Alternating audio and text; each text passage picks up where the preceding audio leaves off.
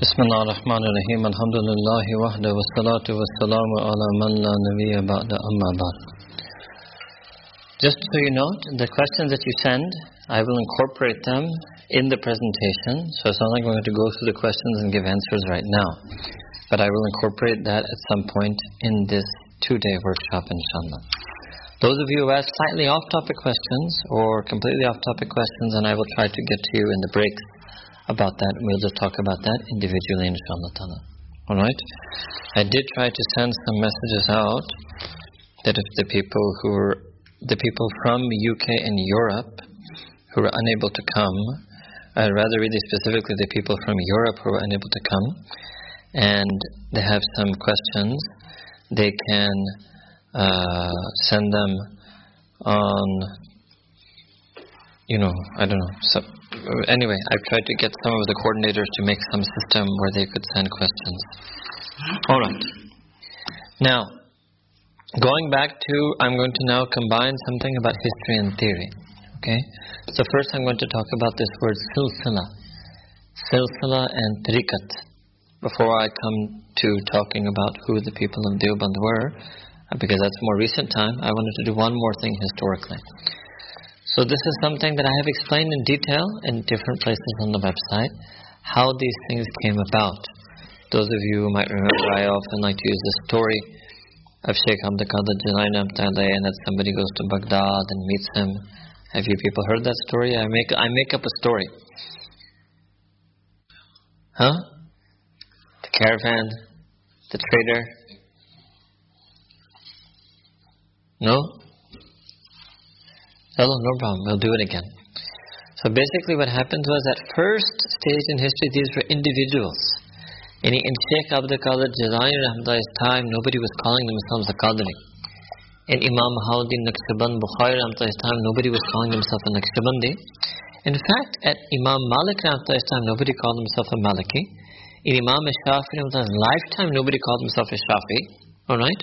So what happens was that these things happened after these personalities passed away. And the leading students of those personalities, and then when they would teach others, they would have an affiliation. They would do bayan of their nisbah. Means they would mention and explain their connection and from where they got these teachings. So just to give you a totally unrelated example, Imam Shafi rahimahullah ta'ala, some of his major students was Imam al-Rabi', Imam al-Bawaiti, Imam al-Muzni, rahmatullahi alayhim ajmain, and they started teaching Imam Shafi's positions in fiqh. And they used to say, Qala Shafi'u. And then they would go on and mention their thing. And then when their students used to receive this from them, their students used to be called Shafi'i, and then their student generation would go back and call their teacher Shafi. It's not even that Imam al-Muzni would say, I am a Shafi. He wouldn't say that. But he would teach the legal positions and usul and furu, legal theories and principles and laws of Imam Shafi'i. So just like it happened in fiqh, the same similar thing happened in tasawwuf. The Sheikh Abdul Qadir Jilani and Hazrat Sheikh Imam Bahauddin Naqshbandi Bukhari, their students wouldn't themselves even necessarily say the word Naqshbandi or Qadri. But in the next generation, the students, they would start using that term. Why? Because the same thing that would happen, Sheikh Abdul Qadir Jilani after his students would say, Qala Sheikh Abdul Qadir, our Sheikh, he said this and he taught us that, he taught us that. And then it became a body of teachings. It became a body of knowledge. And then it was transmitted in one more generation, then that body of knowledge became called or labeled Qadri. And the people who were transmitting it and learning it and practicing it and whose lives were changing because of it were called Qadri. Right? Okay. So actually I will change the example from the earlier one based on this explanation. So imagine that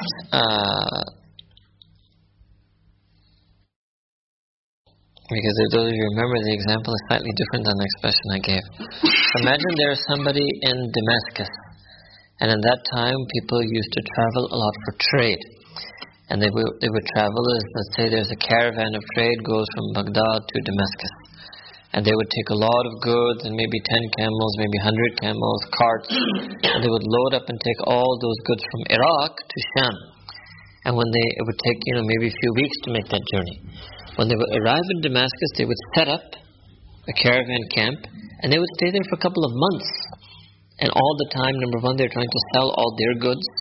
And number two, they would trade, because it wasn't cash, and they would trade and get goods from Sham to take back, or there may have been cash, dirhams and dinars also. They would sell or trade, and they would buy also goods to take back with them to Iraq. Alright? Now, we will take some of you, and we will use you for the example. Alright? So imagine we have Safwan, and Safwan lives in Damascus, and Muhammad has come from Baghdad with a big caravan of goods, and Safwan is also a trader. So one day Safwan goes to the camp, he meets Muhammad, and they start trading. And because Muhammad is there for some time, they keep trading, and then they become a bit close. And Safwan likes Muhammad and sees Muhammad, mashallah, is on deen. So he starts inviting Muhammad to his house. That, why don't you come have your evening meals with me? You're a musafir, you're traveling. So then at house, then it's a more personal environment. So now Muhammad doesn't talk trade or goods or silk or tea or coffee. Now Muhammad starts talking about Allah subhanahu wa ta'ala. So you can say a kind of majlis start taking place in Safwan's house. And when Muhammad talks to Safwan, he says things from the Quran, he says things from Hadith, and he also takes the name of Shaykh Abdul Qadir Jilani. And Shaykh Abdul Qadir, he said this, and he taught us this, and he told us to love Allah subhanahu wa ta'ala. And so Safwan, because Safwan never been to Baghdad, and he's never met Shaykh Abdul Qadir Jilani, and there's no live broadcast from Baghdad to Sham at that time. Allahu Akbar. So the way Safwan is introduced to the teachings of Shaykh Abdul Qadir Jilani is through his friend Muhammad. So then, just like those words and teachings and the words of Muttaqeen Salihin have an effect on a person, just like they affected Muhammad who heard them directly, they began to affect Safwan who heard them indirectly. Just like when you read the books of Imam al-Ghazali, it's not direct. You didn't meet him. But his words, when you receive them, it has an effect on you. So what is the effect? That Safwan's life starts to change. He starts coming on deen. Maybe he starts praying tahajjud salah. Maybe he starts reciting more Quran. He starts feeling more feelings for Allah subhanahu wa ta'ala. Alright? And this continues. And then in a few months, maybe Muhammad feels like I've shared everything I can. And now it's time for Muhammad to go back, because the caravan is going back to Baghdad. So Safwan says, I'm going to miss you so much, and we had such wonderful gatherings at our house at night, and I benefited so much from the teachings of Shaykh Abdul Qadir Jilani that you told me. So Muhammad says, why don't you come back with me to Baghdad, and you can meet the Shaykh? And Safwan says, me? Little old me? Go to Baghdad? And Muhammad says, yes, why not? You come with me. And Master, you took such good care of me here, and we will arrange everything over there. And then he says, you know what? Shaykh Abdul Qadir Jilani is a big masjid. And that masjid, there's rooms around the courtyard called Zawiya Khanka. And you can go there and you can just live in the masjid. And you can spend 24 hours in ibadat and zikr and ilm and Quran, and you can attend all the gatherings of Shaykh. So Safwan goes home, asks wife permission. Yeah, Allahu Akbar. He's unmarried right now. Allah Ta'ala give him pious wife, inshallah. So Safwan goes home, asks wife permission, or asks mother permission, or asks father permission. He gets permission. Alhamdulillah. So he joins Muhammad and goes back all the way to Baghdad. When he goes to Baghdad, he enters the masjid, and he's given room. And these were rooms, and I've seen masajid like this. And this was actually, people even who study history of Islamic architecture, this was a feature. There was a stand called a courtyard, and around the courtyard there were rooms. If sometimes the masjid had a tafsir scholar, so the students of tafsir would live in the rooms. Sometimes the masjid had a big muhaddith who gave dars hadith there, so there were talaba, students of hadith who lived in rooms. Sometimes there would be a masjid, there was shaykh who was doing tazkiyah, teaching people zikr, love for Allah Ta'ala. So those people would get rooms. That masjid which had the rooms for tafsir hadith would later be called madrasa. This type of masjid will later be called in Arabic zawiya, in Persian khanka, in Turkish taki. Alright? Okay. So, Safwan gets a room, And the Safwan starts spending time and he gets to meet Shaykh Abdul Qadir Jilani, he gets to get his live suhbah, majlis, etc. And maybe he spends a few weeks, 1-2 months, Allahu Alam, like that. Right? And at some point, maybe Safwan makes a decision. Maybe Shaykh Abdul Qadir Jilani himself calls Safwan and says, okay, now you can go home. Because you have spent enough time here. Like a university says, okay, 4 years, you're done, we give you a degree, you graduate, you go home. Right? That's how institutions of learning are. They decide how long you have to spend, or they get a feeling that they feel you have spent enough time, and they give you a degree and they say, now you go. Right? So just like that, Safwan goes home. So then Safwan goes all the way back to Damascus. When he goes back to Damascus, he has friend there, Usman Fati. And Usman Fati sees Safwan after so many months. Says, oh, you were gone and you look different.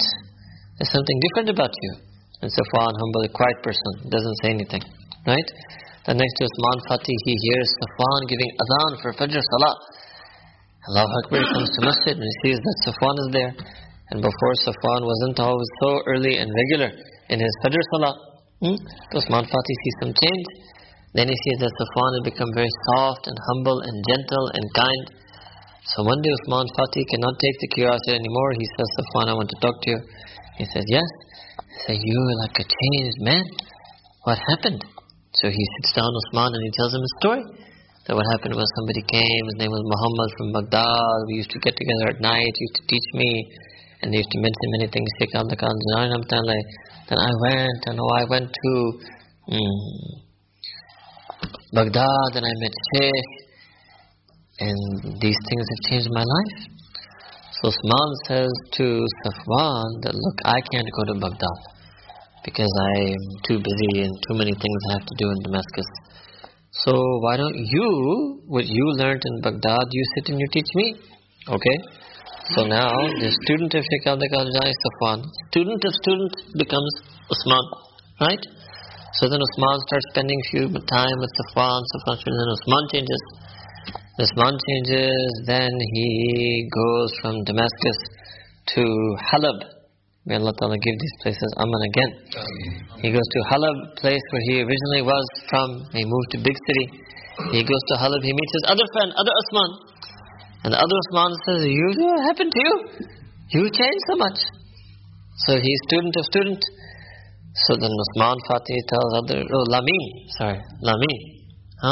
So, and then Lamin, he says that you've changed. And Usman Fati tells the story that there's a Shaykh in Baghdad. I met the student of the Shaykh and he told me, and now I'm student of Shaykh. So Lamin says, oh, I've heard of that Shaykh Abdul Qadir Jilani. He said, yes, that same one. So, okay, I understand you're following Qadri teaching. And Usman says, yes. And so this label became attached. The person whose life changed because of the teachings of Shaykh Abdul Qadir Jilani, or who was following, and I'm going to explain that to you in a bit, the method of zikr of Shaykh Abdul Qadir Jilani, or he used to read the books of Shaykh Abdul Qadir Jilani, so that person became called, oh, you're in Qadri teaching. And then over time be called, you are Qadr. Alright? Just like a person who follows Hanafi fiqh, they say he's Hanafi. I mean, that means Hanafi is Muslim. Right? What it means is just abbreviation. What it means he's ordinary, regular, Sunni Muslim like everybody else, who in terms of legal positions, fiqh, follows the legal positions of Imam Hanifa, students. But that's too long to say. So they just say one word Hanafi, they say one word Maliki, right? It's not some new religion, it's not a sect, it's not an aqidah, it's not a firqa, right? It's just shorthand. Okay? So just like that, the person is Qadri, in the same way a person might be Hanafi and Shafi. It's not a sect, it's not an aqidah, right? It's just that he benefited from the principles and teachings, the usul and amal of tazkiyah taught by Shaykh Abdul Qadir Jilani, and that was continued to be taught by his leading students. Alright?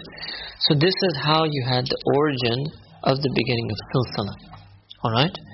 Now, just like there are differences in Hanafi, Maliki, Shafi, Hanbali fiqh, right? In their legal theory and usul, and in the legal rulings, what in Arabic is called furu'a, So just like that, in Tasawwuf, there were some differences.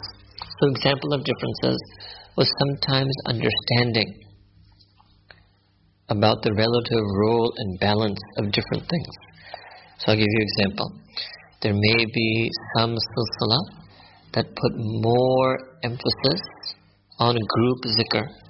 There might be some silsila that put more emphasis on individual zikr. Right? So as long as it's within reason, both possibilities could have been there. Right? There might be have some silsila that pour more emphasis on reading du'as from some particular book, like Al-Hazb al-A'zam. There might be another silsila who put more emphasis on reading Dalail al-Khirat. Right? There might be some silsila that put more emphasis that when you do zikr of Allah Ta'ala, you should do zikr of Allah Ta'ala's name, Ism Zat, Allah. Another silsila said you should make more emphasis on zikr of the Asma'ul Husna, Ya Latif, Ya Rahmanu, Ya Rahimu. Right? So these are all within acceptable differences. Right? Now what happens is, so this gives you an example of differences. Right? I gave you some in practice also now. So both in understanding and in practice, you got some examples. Now over time, just like in fiqh, in the beginning the differences, but it wasn't so clear. But every generation, it became more concrete, the differences. Right? Such that within a few generations you had very clear Hanafi, Maliki, Shafi, Hanbali. 4 concrete, discrete, separate identities or collectivities of fiqh. So the same thing happened at the Tasawwuf. Right? That's it. Then, there's another aspect of silsila, which is the notion of bay'ah to a shaykh. Right? So one is it represents the teachings. Now, actually in fiqh, we used to originally be the same thing. We wouldn't call it bay'ah, but they would use this word tafaqqaha an. So tafaqqaha an means they learned law and jurisprudence from so-and-so. And they would have their sanad. So for example, in Hanafi fiqh, Imam Abu Ja'far al-Tahawi, he learned fiqh from Baqar ibn Qutayba and many other teachers who then were the students of Muhammad ibn Aslan al-Shaybani, who were the students of Abu Hanifah. So this thing predates Tasawwuf. Before Tasawwuf, it first happened in fiqh and hadith. That who is a person of hadith, the muhaddith, would say, yes, but I learned hadith from this scholar, who learned hadith from that scholar, who learned hadith from that scholar. So actually Tasawwuf got this concept from ilm, that especially in hadith and fiqh, not so much this happens in tafsir. Allahu alam, why that I've always wondered about that. I don't know the answer to that question myself. Right? But in hadith and fiqh, you find it from the earliest time, I'm talking from Tabai Tabi'in and onwards. People mentioning their chain, sanad, their chain of who they learned from in terms of fiqh and hadith. So then the people of Tasawwuf adopted the same thing. So Lameen would say that I heard the teachings of Shaykh al-Qadhi from Usman Fatih, who heard them from Safwan, who heard them some from Muhammad and some directly from Shaykh al-Qadhi. Right? So he would mention, let's say he wanted to teach Suhaib. So Suhaib would say, oh, you're taking Shaykh al-Qadhi, you've never been to Baghdad. Lameen would say, yes, I've never been to Baghdad. So how do you know he said these things? So he would have to explain that I heard it from Usman Fatih, who heard it from Safwan, who heard it from Shaykh al-Qadhi. That's how I know said these things. Because remember back then there wasn't internet or printed so much. There were beginning of books, not printed but hand copied, but it wasn't so much.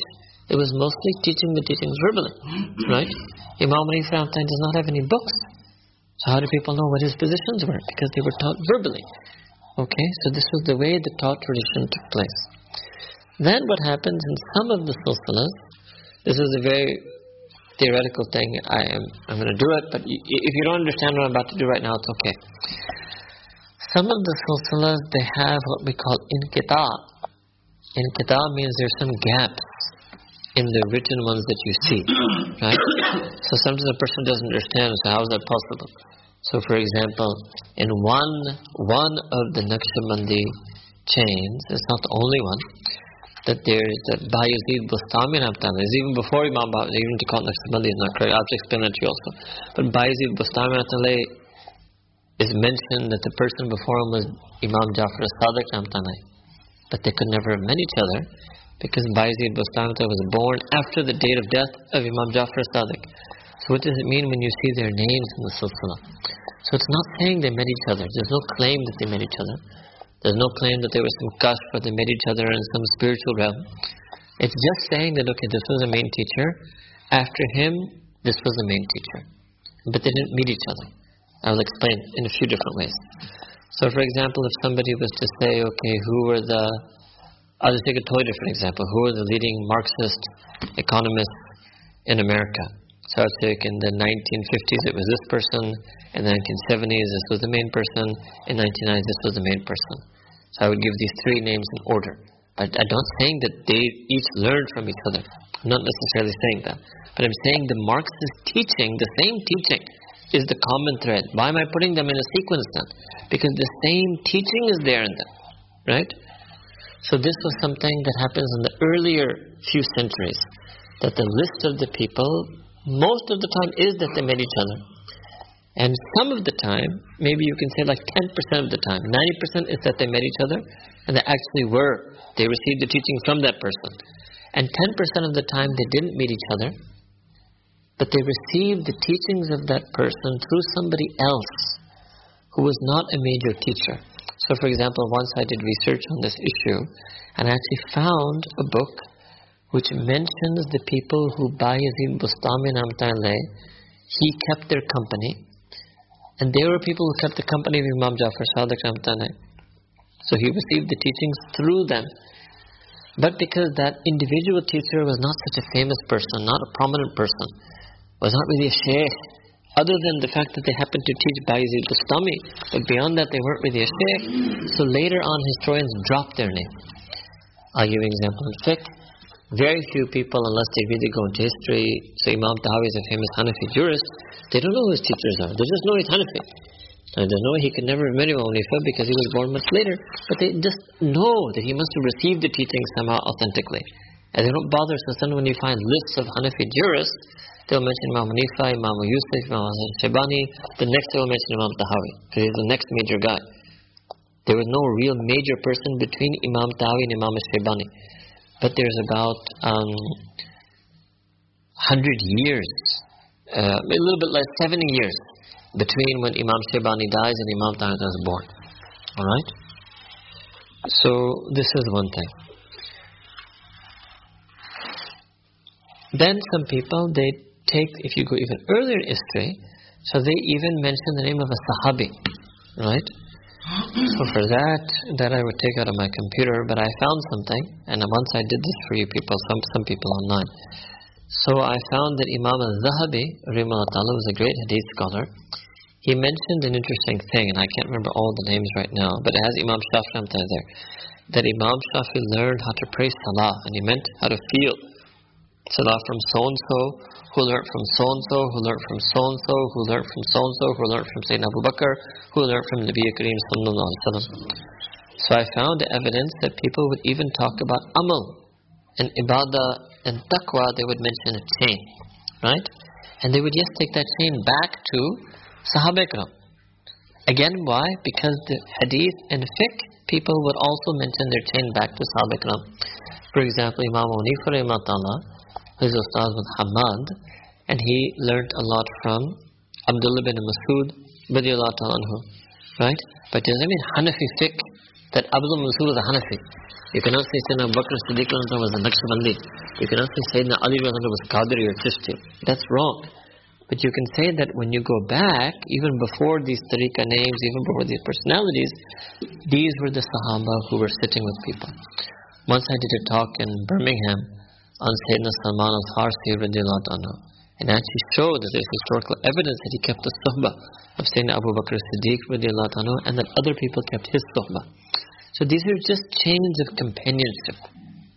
You cannot call anybody before Bahauddin Naqshbandi. You cannot call anybody before Sheikh Abdul Qadir Qadri. After, when you call them that, I would explain to you in what sense that is being used. Alright? So this is another example of some ghulu. Remember I told you the concept of right, people take it too far. So somebody tells you, oh, Sayyidina Abu Bakr was Naqshbandi. But that doesn't... it's a ludicrous statement. It makes no sense whatsoever. Right? or to say Sayyidina Abdullah bin Mas'ud was Hanafi, or Sayyidina Abdullah bin Umar was Shafi. So these are wrong statements, and this is incorrect, right? Another question I will just mention aside, that why is it sometimes that we find even some great scholars, great shuyukh, sometimes you see a little bit in them, because they're human. That's it. It's just their human personality. And the only human beings who were free from error were the Anbiya, Mursaleen, the Prophets, so you don't have to worry if somebody took something too far. And this is what I want to explain to you, which is the second topic after Silsila, is this group of ulama. And I would even go before Deoband, I call it ulama Hind, because there were several ulama before even the Madrasa Deoband was formed, who were also important in this, like Shah Wali ulama, Dehlavi, and others. This was one of their special features, that they took all the good things from the past ulama and shuyukh, and anyone who went a bit, or maybe even sometimes more than a bit too far, they wouldn't take that extra stuff. They would leave it. But it wouldn't disturb them that if a person went too far, right? That's why they actually have love for Ibn Taymiyyah and Imam Al-Ghazali, which, like, for example, in the Arab world, it's almost impossible to find somebody like that, because it's like an either-or thing. But these ulama of Hind, they were easily able to have love for both. Alright? So, this is one thing, so it's very important, right? Then another aspect of silsila, still some people feel like it's a concept of barakah, that I want to be bay'ah to a shaykh, who himself was bay'ah to a shaykh, who himself was bay'ah to a shaykh, who himself was bay'ah to a shaykh. Now you can trace that as long as the process of bay'ah started, but when you keep going back in history, you can't use the word bay'ah anymore. So you would say, who was bay'ah to a shaykh, who sat in the company of a shaykh, who had sohbah of a shaykh, who had sohbah of a shaykh, who had sohbah of a tabi tabi, who had sohbah of a tabi, who had sohbah of a sahabi, who was a sahib of Rasulullah sallallahu alaihi wasallam. It's not like bay'at was taking place earlier on. Okay? So, why this concept of bay'ah then? So what happened was that when it became more formally structured, just like again fiqh and hadith, before people would just go to masjids and learn from that muhaddith, but then later they made a formal institution called madrasa.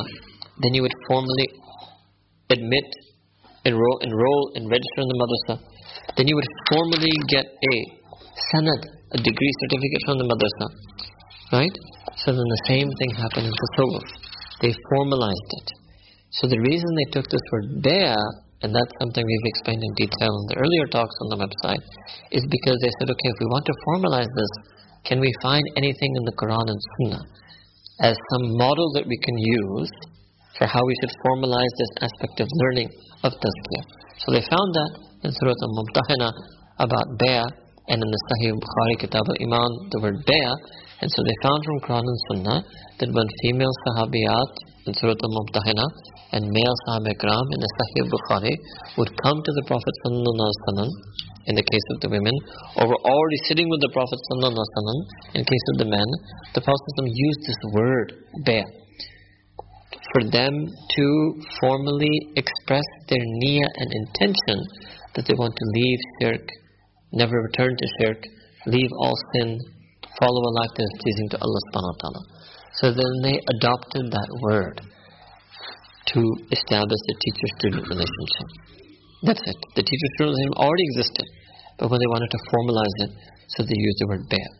Now again, you can think about ghulu. Some people took the concept of bay'ah too far. That, I'm pledged allegiance to the shaykh. It means that me and my family and my money and everything belongs to shaykh. Well, that's not what it means. Right? But some people took it that far. Right? And then that also has, in more recent times, led to financial abuse also, right? That la hawla wa la quwwata, Allah Ta'ala protect everyone, right? So sometimes there were some incorrect things that happened, or sometimes it led to turning too much to the shaykh, not for tazkiyah but for worldly matters. For example, the shaykh will decide what color car I will drive. Allahu Akbar Kabira. Right? Huh? There's no need for that. And some other similar, you can get an idea.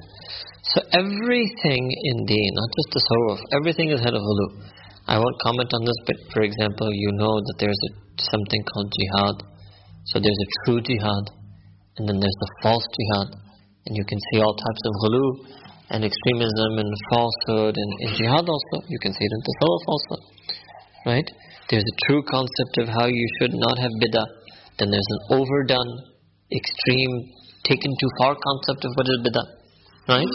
Etc., etc. Okay? So, all of these things sometimes, there were some type of departures that took place historically. So now that brings me then now to this topic which I told you I would do in the second session. So I would just call them ulama Hind. Hind is generally referring to even Mughal India it started, and then British India. Alright? And later on, ultimately, they are also known as ulama Deoband.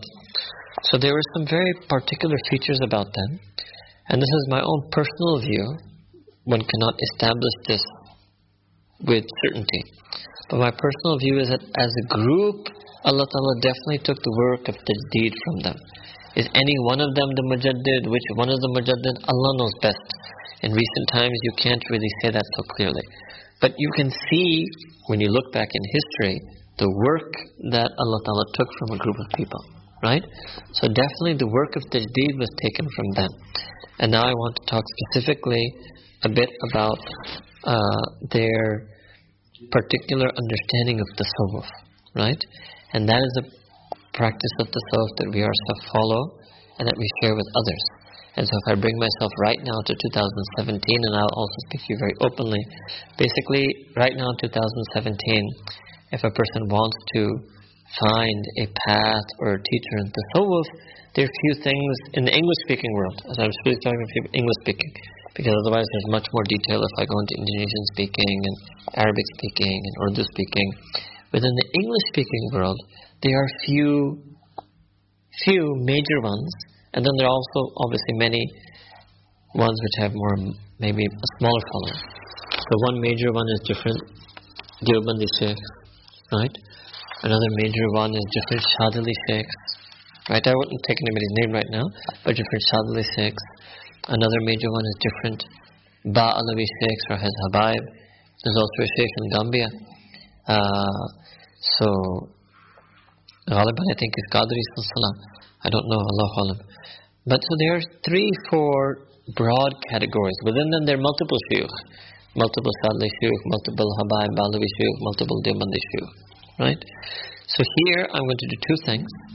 I want to show you the special features of this quote-unquote Deobandi tasawwuf historically from their time, and then also in this day and age, in 2017, how it is different in certain ways from the other 2. Okay? First, then I will mention some names to you. Now, don't get so worried about the names. I will try to mention as few as I can initially. Alright? Basically, let's see what's the most easiest way I can do this. So, let's start with this one person, Haji Imdadullah Muhajir Makki Rahmatullah. Now if you go before him, basically there were 2 streams that flow into him.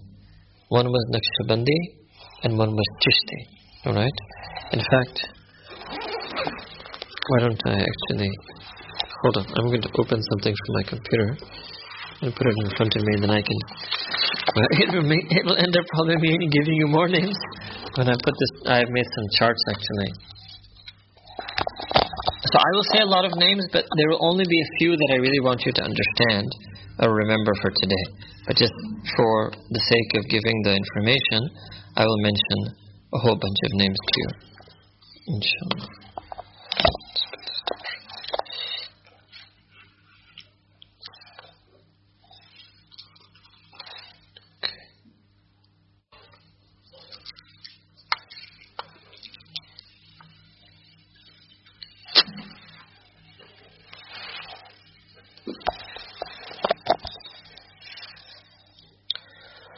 Okay, so what happened was that after the time of Imam Rabbani Sheikh Ahmed Sirhindi Rahmatullah, okay, then there was a whole range of ulama, shuyukh in Naqshbandi Silsila.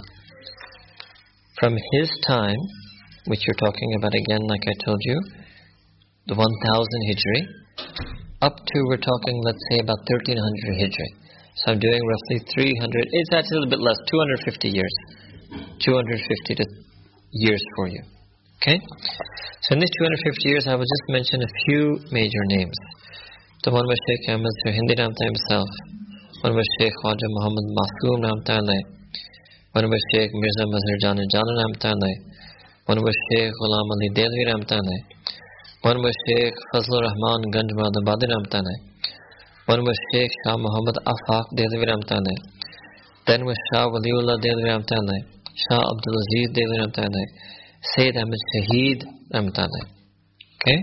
These were a few of the major Naqshbandi Shuyukh in the 200 years actually between Sheikh Ahmad Sirhindi Ramta and Haji Imdadullah Mahajan Makki Ramta.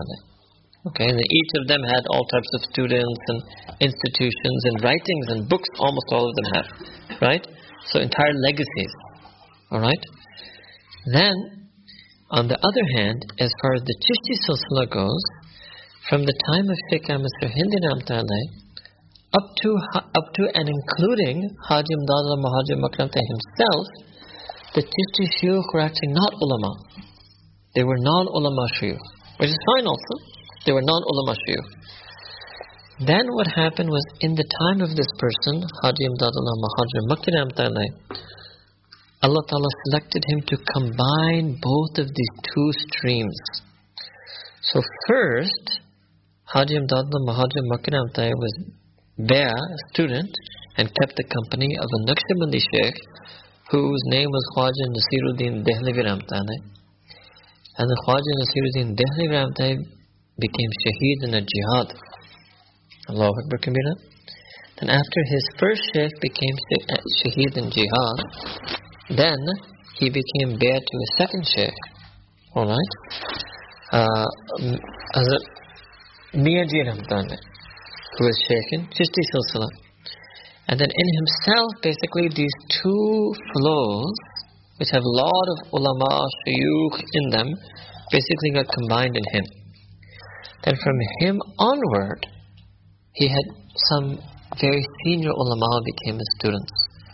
So just today I will mention three names, but really then only focus on one name for you.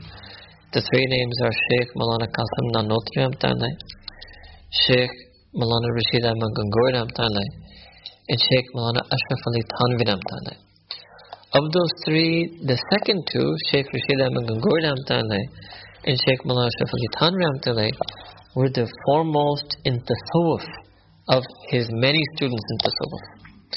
And within these two, they say, the historians of the ulama who write about them, say that Sheikh Rashid Ahmad Gangohi Ramta had what they call Naqshbandi Nisbat was Ghalib, means the Naqshbandi way was dominant in him, and Sheikh Ashraf Ali Thanvi Ramta, the Chishti way was dominant in him.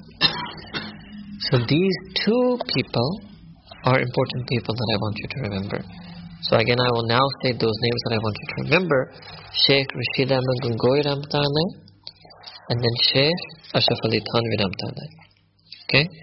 Then at the same time, the same contemporaneous time, and then before that, there were some major Naqshbandi ulama shuyukh. Right? And from that, if you will, if I was to mention maybe let's say two major people who I would want you to remember,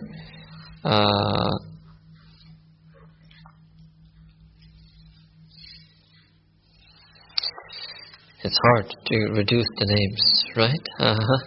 Yeah, Allahu Akbar. So I'll mention two, let's say 1, 2, 3. I'll keep it at 3, okay? So one is Shah Ghulam Ali Delvi Ramta, second is Shah Abdul Ghani Delvi Ramta, and third is Shah Fazlur Rahman Ganj Muradabadi Ramta. Okay, so you don't have to remember these names, any of them, but basically just understand that there were few leading Naqshbandi ulama shuyukh at this time, and few leading Chishti ulama shuyukh at this time, and then few shuyukh who were combining both at this time. After the combination took place, they were all then interlinked with one another. Alright? All then interlinked with one another. So this is just a notion of the people and the history. And if you want to understand now, I was talking to you about the period between 1800 and 1950. Basically, this 150 years that this took place. And this was all during the period of colonialism. 1947 was when the British colonialism ended in this part of the world. And actually almost every part of the world. Okay? Alright. Now, there are very few, now let's do from 1950 till now. There are very few ulama, shuyukh left who have been able to combine all these two methods of Naqshbandi and Chishti, and ulama and shuyukh. So what happened was that again, over time, the two became separated. Because it's not easy to find somebody who can combine so many things. So again, then you have, from 1950 until now, some shuyukh who aren't ulama, some shuyukh who are ulama, some who are basically Naqshbandi, some who are basically Chishti, but all following this Deobandi understanding and method of tasawwuf. Okay? Alright. So, I can put this, hold on. So now I'm going to mention to you, that was the history. I know that was a bit complicated. I'm going to mention to you now, which is more important that I want you to understand, is the theory and practice of this collective. So it's not one individual. This whole group of ulama and shuyukh of both Naqshbandi and Chishti Silsila combined, what is their overall theory and practice? Okay? Alright. So alhamdulillah, I have in recent several months been able to benefit a lot from a shaykh. His name is Maulana Qamar-ul-Zaman Allahabadi. So let me introduce him to you also a little bit, because he's a living person and he is my teacher and guide. So he is one of those few people left alive who has been able to combine both these methods. So when he was a young man, when he was 16 years, he's 82 years old now, mashallah, may Allah give him health. When he was 16 years old, he became student, Baya, and kept the Suhba company of a Shaykh whose name is Shah Wasiullah. And Shah Wasiullah was one of the most senior students and Khulafa of Shaykh Ashraf Ali Thanvi Rahmatullah. And he was so beloved to his Shaykh that when he was 18 years old, his Shaykh had him offered his daughter in marriage to him. So when he was 18, he married his Shaykh's daughter who was 16. Now for some of you in 2017 Europe, that might seem a little bit young, but back in this early time in India, this was okay. People 16, 17, 18 years old would get married. Alright? So they got married, and then he spent over 22 years living with his Shaykh. So he had deep, intense sohbah and company with his Shaykh. Then when his Shaykh passed away, Shah Wasiullah Rahmatullah Chishti, then he gave birth to a Naqshbandi Shaykh, whose name was Maulana Muhammad Ahmad Rahmatullah. Maulana Muhammad Ahmad Rahmatullah was one of the senior khulafa of a person who I mentioned to you, Maulana Fazlur Rahman Ganj Muradabadi Rahmatullah. Maulana Fazlur Rahman Ganj Muradabadi Rahmatullah was the Ustad al-Hadith of Maulana Qasim Nanotwi and Maulana Rashid Ahmad Gangoi Rahmatullah. So this is the ulama shuyukh line of Naqshbandi Silsila. And then Maulana Qamar-ul-Zaman Sahib, Dawam Barakatuh, he spent over 20 years with this Shaykh. And he actually did not even leave his town Allahabad much, and he didn't teach people. Only when he was in his early 60s, when his second Shaykh passed away, that after spending basically 40 years with these two Shaykhs, then in his 60s he started teaching people Tasawwuf and Deen. And alhamdulillah, he has revived this method of combining the Chishti and Naqshbandi Silsila. And many ulama now in India and in South Africa and in England have become his students and are learning this Tasawwuf in this method. And so that is the method we are learning, and we are also teaching that to you, inshallah. So now, let me explain to you that proper theory and practice. So, few concepts which this understanding of Tasawwuf is their hallmark concepts. Number one is they emphasize very strongly that the purpose of all Tasawwuf and Tazkiyah is Islah. And that's just one word, but it's a word that they use a lot. Islah. What does that mean? Islah in English means rectification, correction. That basically the things in me that are not correct according to Quran, Sunnah, Sharia, Deen, those things have to be corrected. That's the first thing. And that should be my niyyah, my intention. And that should always be my niyyah. As opposed to, I want to become big Sufi, right? Or I view myself as Sufi. No, I view myself as a person who has flaws, and I need those flaws to be corrected. And all the way, the whole life, this should be the main goal and focus. Like I was telling you, it's endless, constant focus. So this is a theme they did. Now, one of the reasons for this is, like I told you, that sometimes people would take a concept too far. They may have started like that, but when they started to correct the major flaws in them, then they started thinking they've become something. It's a very dangerous thing.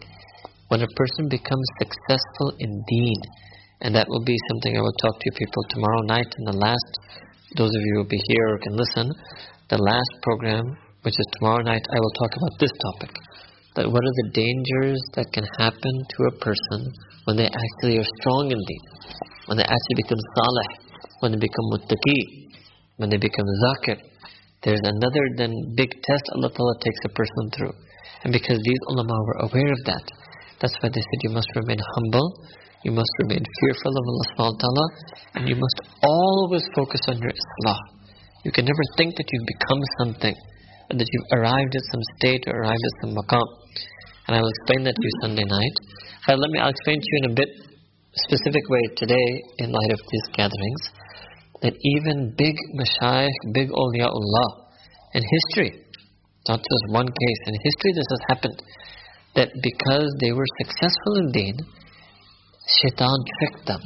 And this was a delusion and deception that came to them, that they thought they had reached a certain stage, and then they started cheating on some rules of Sharia. And nobody is allowed ever by Allah Ta'ala to cheat in Sharia.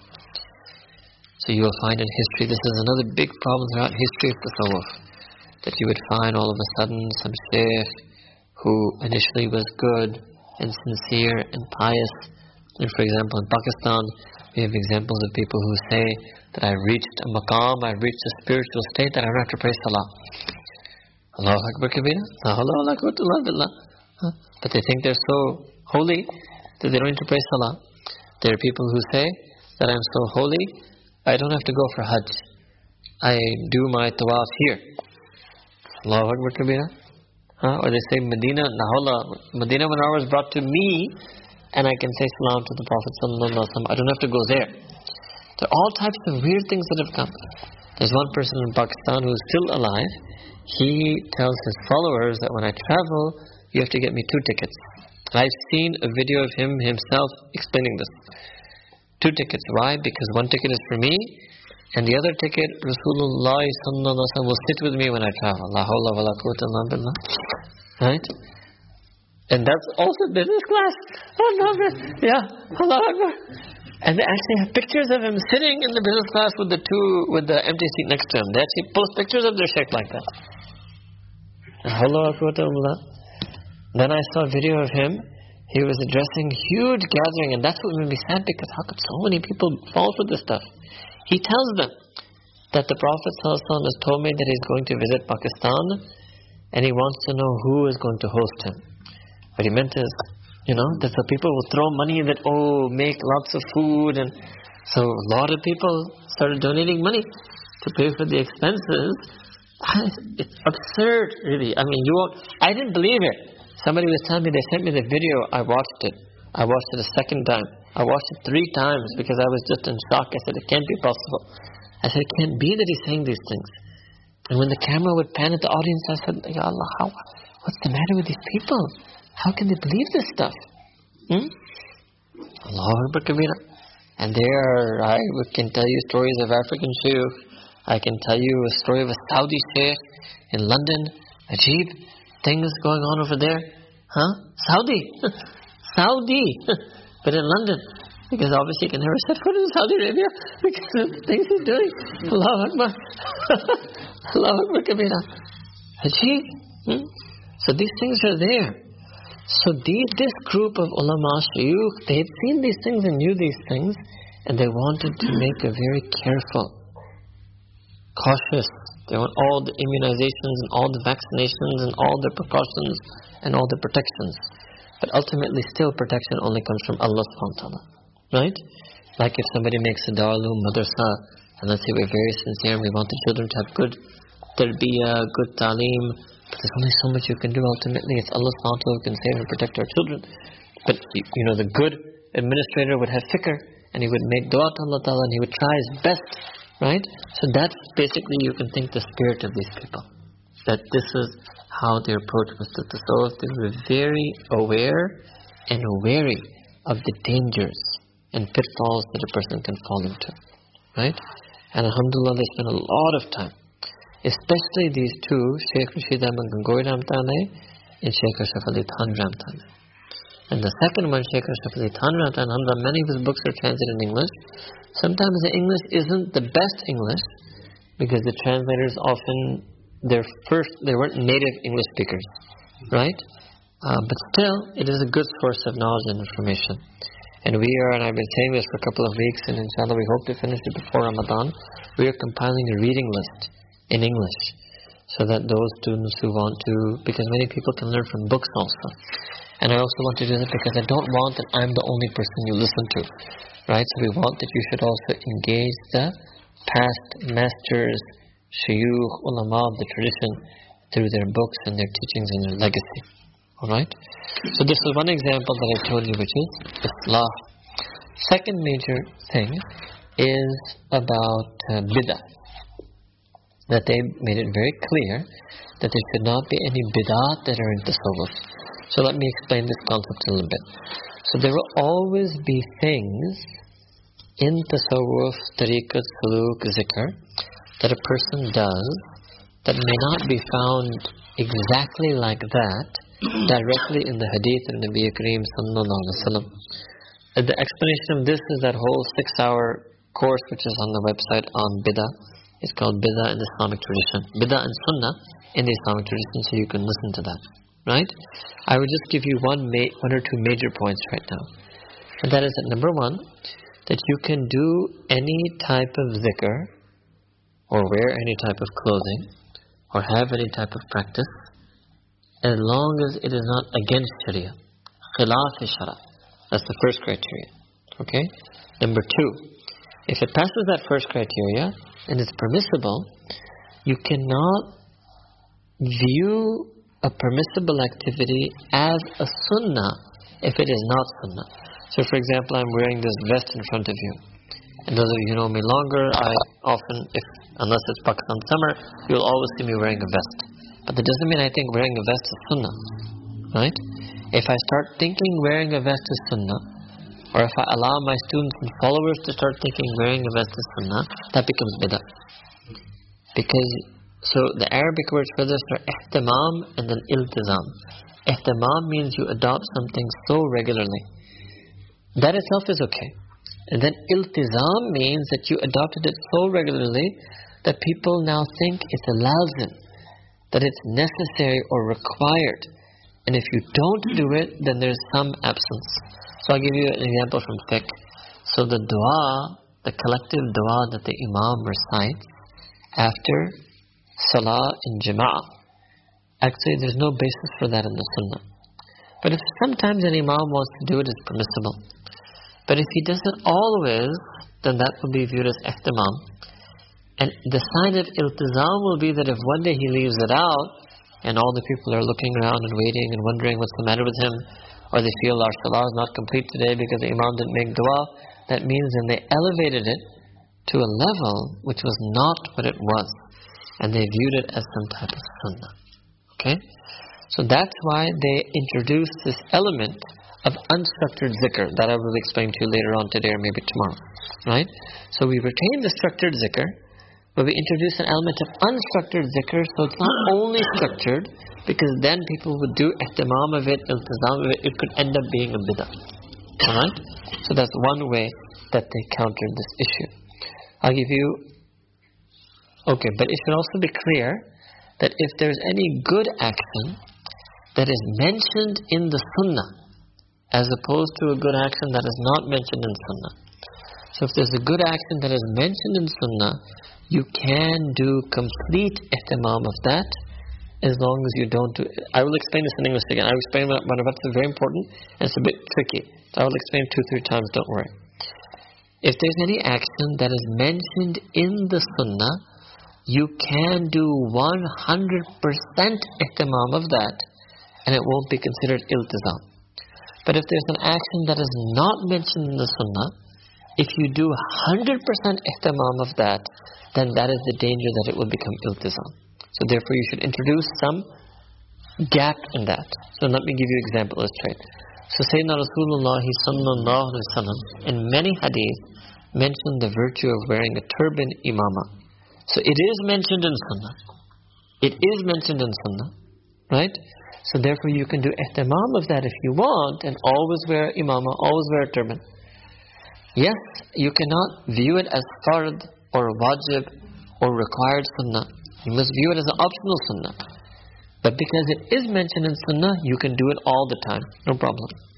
Another example, Sayyidina Rasulullah sallallahu alaihi wasallam mentioned the fadila, the virtue, merit, preference for wearing white. But it's not required. It's completely permissible to wear blue, right? Once there was a student of mine, he gave me white shoes. I've never worn them yet. I was like, Allah, but then I have white socks and white shoes and white vest. I could do that, right? And a white strap and a white frame. I could, it's possible. Beard, Allah is making white, alhamdulillah. Huh? Right? So sometimes you will see me wearing non-white clothing like the vest and sweater and socks and things, right? But I always wear white clothes, like for the past 22 years, right? So that's permissible because it is mentioned in the Sunnah, right? But if people misunderstand and think that white is required Sunnah, then I have to make that clear. So today I've made it clear that wearing turban is not a required Sunnah, wearing white is not a required Sunnah. So there are two types of Sunnahs. One is a required Sunnah and one is an optional Sunnah. Okay? In Arabic, required Sunnah is called Sunnah Mu'akkada, and optional Sunnah is called Sunnah Ghair Mu'akkada. I'm saying this because sometimes people overcorrect.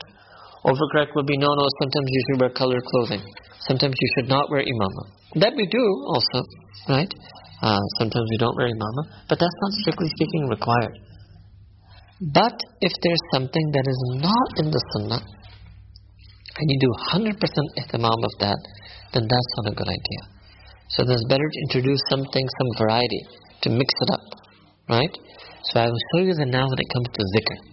So if there is some type of zikr that is mentioned in the Sunnah, you can do it 100%, maybe your whole life. For example, mashallah, there might be somebody that Allah Ta'ala blesses that you recite Surah Kahf every Friday of your life for your whole life. Alright? Maybe Allah Ta'ala blesses somebody like that. Okay, but it's not required. It's an optional sunnah to write Surah Kahf on Friday. Okay?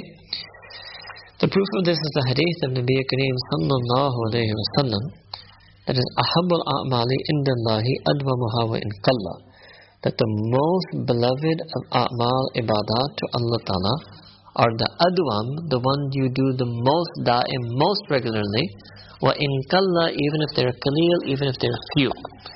So it means that you can take a few a'mal and do them with 100% consistency. That's fine. And nobody should say that by doing that, means you think it's fard. No, I don't think it's fard. You think it's wajib, I don't think it's wajib. Why do you do it so regularly? You give them this hadith, because the Prophet said this. That's why I do it regularly. I'm doing it regularly because I wanted it to become the most ahab, the most beloved to Allah Ta'ala. And my Prophet sallallahu alaihi wasallam told me the one that's most regular is most beloved. And I want to be more beloved, so I may do it more regular. That's simple. Alright? When it comes to azkar or amal or ibadat or practices that are not mentioned in Sunnah, then you should mix it up. There should be some variety there. So for example then, the mashayikh, ulama, shuyukh, awliya, with this understanding, will mention to you different types of zikr. Can mention different ways of doing the same type of zikr. Right? And you will see that when I will do this for you. When I explain to you zikr, I will live practically show you this. Alright? Okay. So that was one other major teaching. So one was about this concept of islah, one was the concept of bid'ah. Right? Third concept was the concept of shaykh. They also felt, and there's a range also, I should also be honest with you, in this group of ulama, shuyukh, Naqshbandi, Chishti combined, even there's not just one view. There's a range, or there's a spectrum of there's a range and spectrum of different views. Alright? Range and spectrum. So you will find, and that's also a good thing. Right? Because the only time when there should only be one position is when it's a clear-cut position from the Quran and Sunnah. And if something is not a clear-cut, definitive position from the Quran and Sunnah, then it's actually good if there's a range on that. Right? So you will find a range, and that range is acceptable. And that's actually, since I brought that up, that's another one of their things. They believe in having a range, and they accept that range. And different shuyukh may teach on different ways. Different students may benefit from different ways. That's actually even one of their teachings. That you should teach the student a zikr that might be better for them. Maybe a different type, slightly different type of zikr might be better for one student. A slightly different type of zikr may be better for another student. They should let the student themselves do what attracts them more. Right? This is something I mentioned in a recent majlis as well, if any of you heard that. So if there's a student who says that, no, I really feel I'm enjoying reciting Quran, it's okay, go ahead and increase that. Student who says, my heart changed when I said salawat on Nabi Kareem sallallahu alaihi wasallam, it's okay, you increase that. Some student says, I really feel focused when I make zikr of Allah Ta'ala's name, it's okay, you increase that. So we can work with a person, so they're a bit flexible and have a range and have variety. Alright? Because, and that is actually appropriate in deen, because if something is not fixed 100% in one single way in the Quran and Sunnah, better than that we don't fix it ourselves and we leave the range open. So that was another feature. Going back to what I was mentioning to you about shaykh, they also make it clear that the role of the shaykh is not that you should have some cult worship of the shaykh, that you should elevate the shaykh too high, that the shaykh is basically a coach, tutor, helper, guide, and should be definitely benefited from, but should be kept in perspective. Should be kept in perspective. So now on this topic I will give you something that occurred to me, myself, on Umrah. This is not something I cannot claim to you I got this from this tradition, but maybe you can say I'm trying to be part of the tradition. What does that mean? That like we do in fiqh, you try to understand the usul and you try to apply them onward. So part of when I was going deep into this tradition, so I also came to some understandings. So one of them, some of them I will share with you. So one understanding I will tell you is that there's one word called khidmah, and there's one which is called becoming a makhdum. So I feel, at least personally, I'm not commenting on anybody else, but I don't want to become makhdum.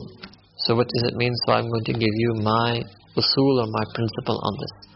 So if there's something that I cannot do, or I need help from someone in doing, or maybe I could do it, but if somebody helps me, it would be easier for me than that you can do for me. That's called khidmat.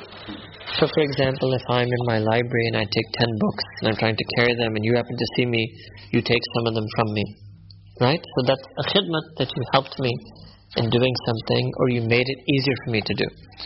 But, where's my bag? If I am just carrying this one folder, and I walk in with this folder and you say, Shaykh, let me take it. Huh? Allah Akbar. Shaykh, let me carry that for you. Like, why? This is something I can maybe even carry on one pinky. Huh? Allah Akbar. I can carry very easily. And I don't actually need your help in that, or assistance in that. So that's called becoming makhdum. So I don't want to be anybody's makhdum, because that's a dangerous thing. Because one problem happens to people when they become makhdum, then that can also lead to some delusion. Alhamdulillah, I'm able to pick up my shoes. I don't need you to pick up my shoes. I can do that myself. Alright? Yes, sometimes you might see I can't remember where my shoes are. And maybe you know where they are, you put them, you pick them up, that may be okay. So khidmah is something else, makhdumiyah is something else. Now I will also tell you honestly, there were many shuyukh who their students made them makhdum and it did not spoil them. This has also happened many times. I've even said the majority times. But I don't have any confidence in myself. And when I look at the minority times, that when becoming a makhdum spoiled the shaykh, I get scared. Okay? So this is also an example of what I'm saying is the tradition. Trying to be wary. Being aware and being wary, being cautious. You understand what I mean? Right? Once I give an example, I'll give you real examples that people do to me. Right? And when I'm carrying a bag, they're fighting with me. Sheikh, no. Let me just say this in Urdu first because you will really understand. Then they would grab it like tug of war. They'll take it from me. It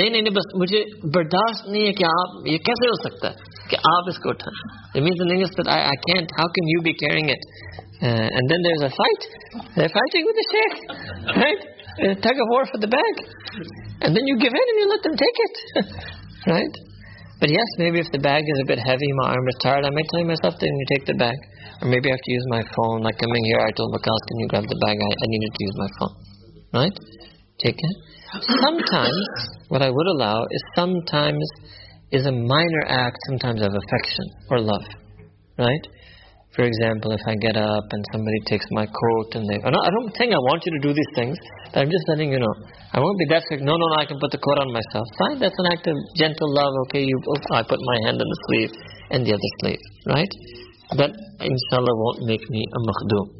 So there's a fine line, and there is no clear-cut understanding of this. This is left on what they call the tabiyat or mizaj of the shaykh and the tabiyat and mizaj of the student. Alright? But the point is, the overall feeling is to be a bit wary, to be a bit careful, right? Let's say there's some woman who bakes a cake. So okay, fine, no problem. But if I find out, this didn't happen to me, it happened to another sheikh. But I hope it's never happened to me, right? And what was that? There was another sheikh, and his husband wrote a letter. And what was the letter? The letter was that my wife, she hardly ever cooks for me. But when Sheikh comes into the city, she goes crazy in the kitchen and makes 10 dishes. And what is this? She's worshipping the Sheikh and I'm her husband. Right? Then obviously, when that letter was written, then the answer was given that this is wrong and it should not be like that. So sometimes what we call fanatical behavior, what they call fans, right? So the word fan in English, like people become fan of celebrities. So both of these things, I don't want to be a celebrity and I don't want you to be fans. So fan is fanatical behavior. If I tease the woman, we call it fangirl behavior, right? So we don't need that, right? I'll give you another wrong example, because alhamdulillah we always try to stay out of sight of the women. It might happen sometimes that in some public lecture, right? So if some woman is trying to see me, right? There was one auntie once. If they don't know, even like in Lahore, they have no idea what I was. So I was teaching tafsir. And then that particular day, at the end of this, I had to go somewhere, right? I had an urgent appointment, so I couldn't wait. Normally, I would wait, all the women should go. So I tried to go first. Like as soon as I was done, what we call in America, I jetted. I basically ran out, right?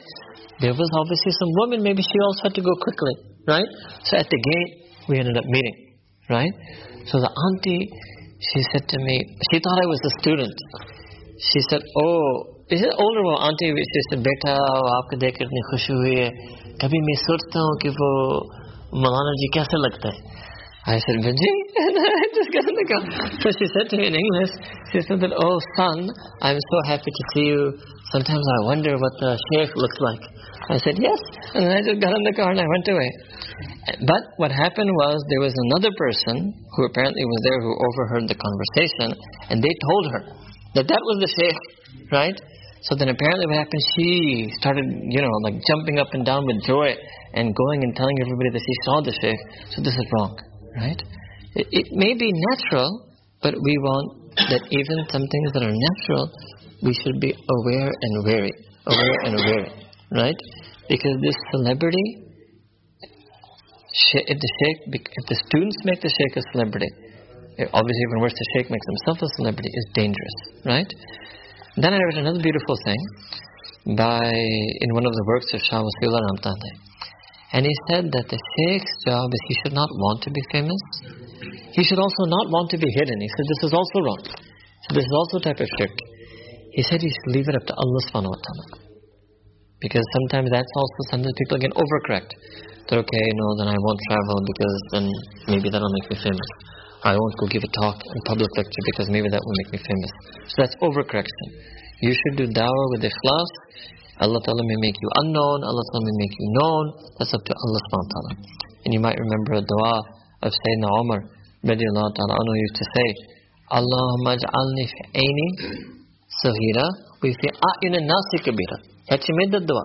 Allah ta'ala, make me small, diminutive in my own regard, but make me respected in the gaze of humanity. Now why? Not because he had takabbur, because he knew to be Khalifa, this is a special thing. It doesn't mean Shaykh should follow this to that level, right? Because that's a different thing. First he was him and we are us. Second, he was Khalifa, leader of the whole Ummah, and we are not anything like that, right? But the notion is that Allah subhanahu wa ta'ala sometimes does put respect for someone in the heart of people only so that they can be guided, but we should still be wary and careful of ever being celebrity behavior or fanatical behavior. So this was an example of some of the ways that they try to keep the shaykh concept in perspective. So I gave you a concept of the zikr thing in perspective, that you can do ihtimam of what's in sunnah, and you should mix up a little bit what's not in sunnah. Then I gave you one of the important teachings about bid'ah. Then I gave you an important teaching of islah. So there's more, and over time now we will, and alhamdulillah, many of these things are things we taught before, but maybe I didn't always so consciously spell it out for you. And I think that's important now, that we want you to know that these are, open up and sort of between the lines. And so you also understand what were the dangers and pitfalls, so we can be more careful and be guarded against them.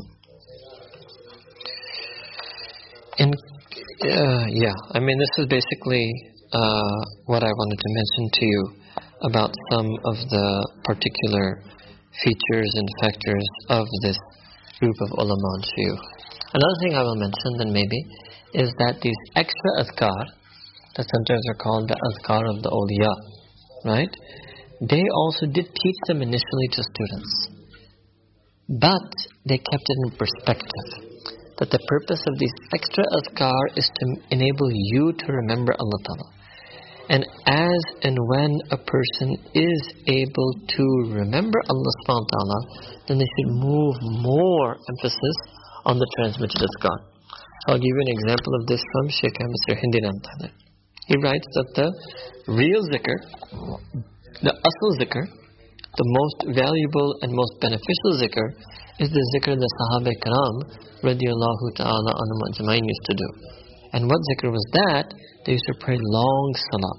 Sometimes at night, long tahajjud. Sometimes after Maghrib, long salat al-awabin. Sometimes in the daytime, long salat al-ishraq, salat al-duha.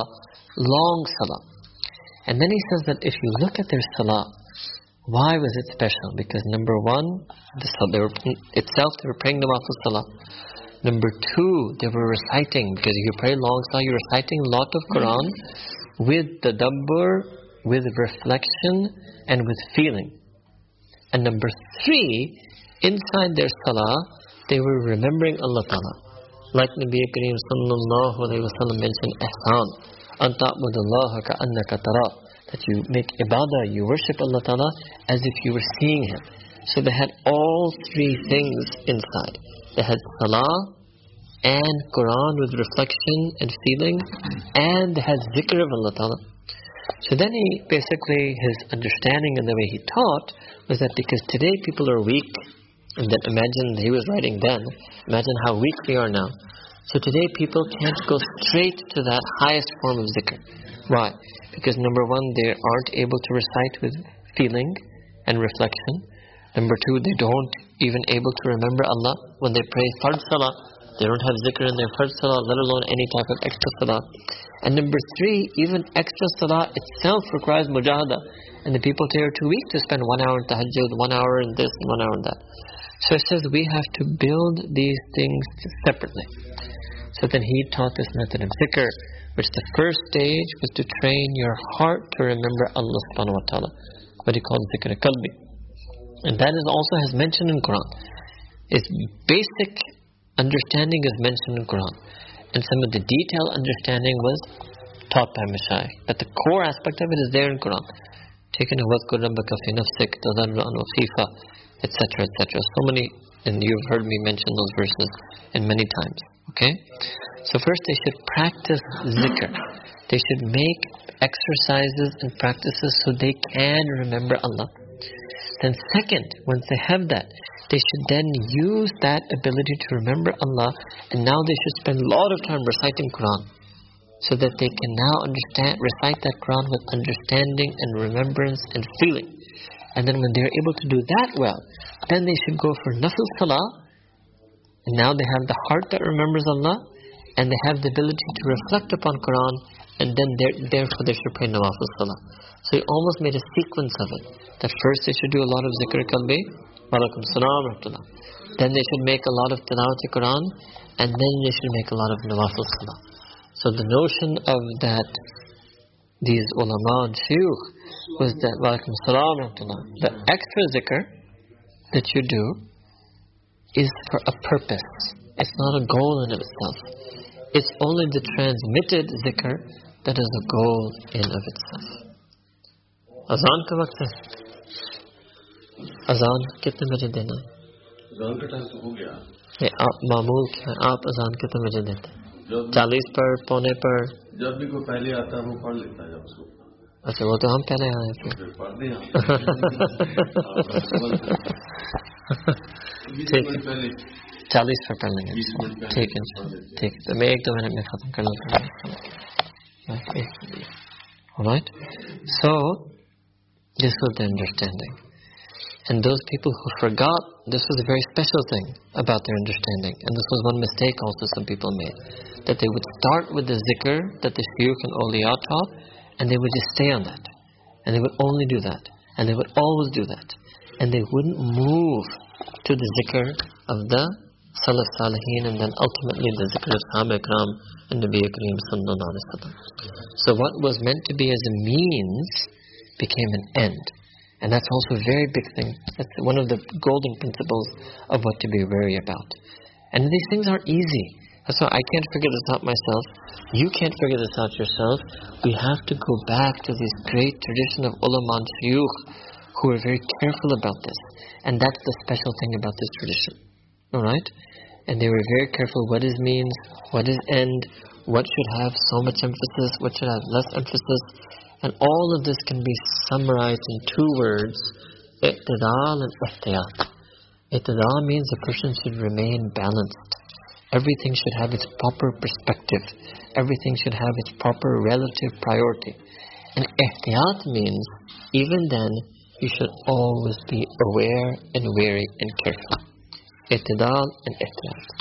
So inshallah then we will continue at 4 p.m. 4 p.m. inshallah we will have break. Now you get ready for Salatul Dhuhr. They will pray Salatul Dhuhr. Then there will be some refreshment. And then we will get together back at 4 inshallah. And those who need to take power nap can take power nap after Dhuhr. Right? And they can take a nap which is called Kailula, Sunnah Kailula. And then they can again appear again at 4. 4 o'clock will be at a different venue, the Madrasa inshallah. Okay. Wa akhiru da'wana alhamdulillahi rabbil alamin.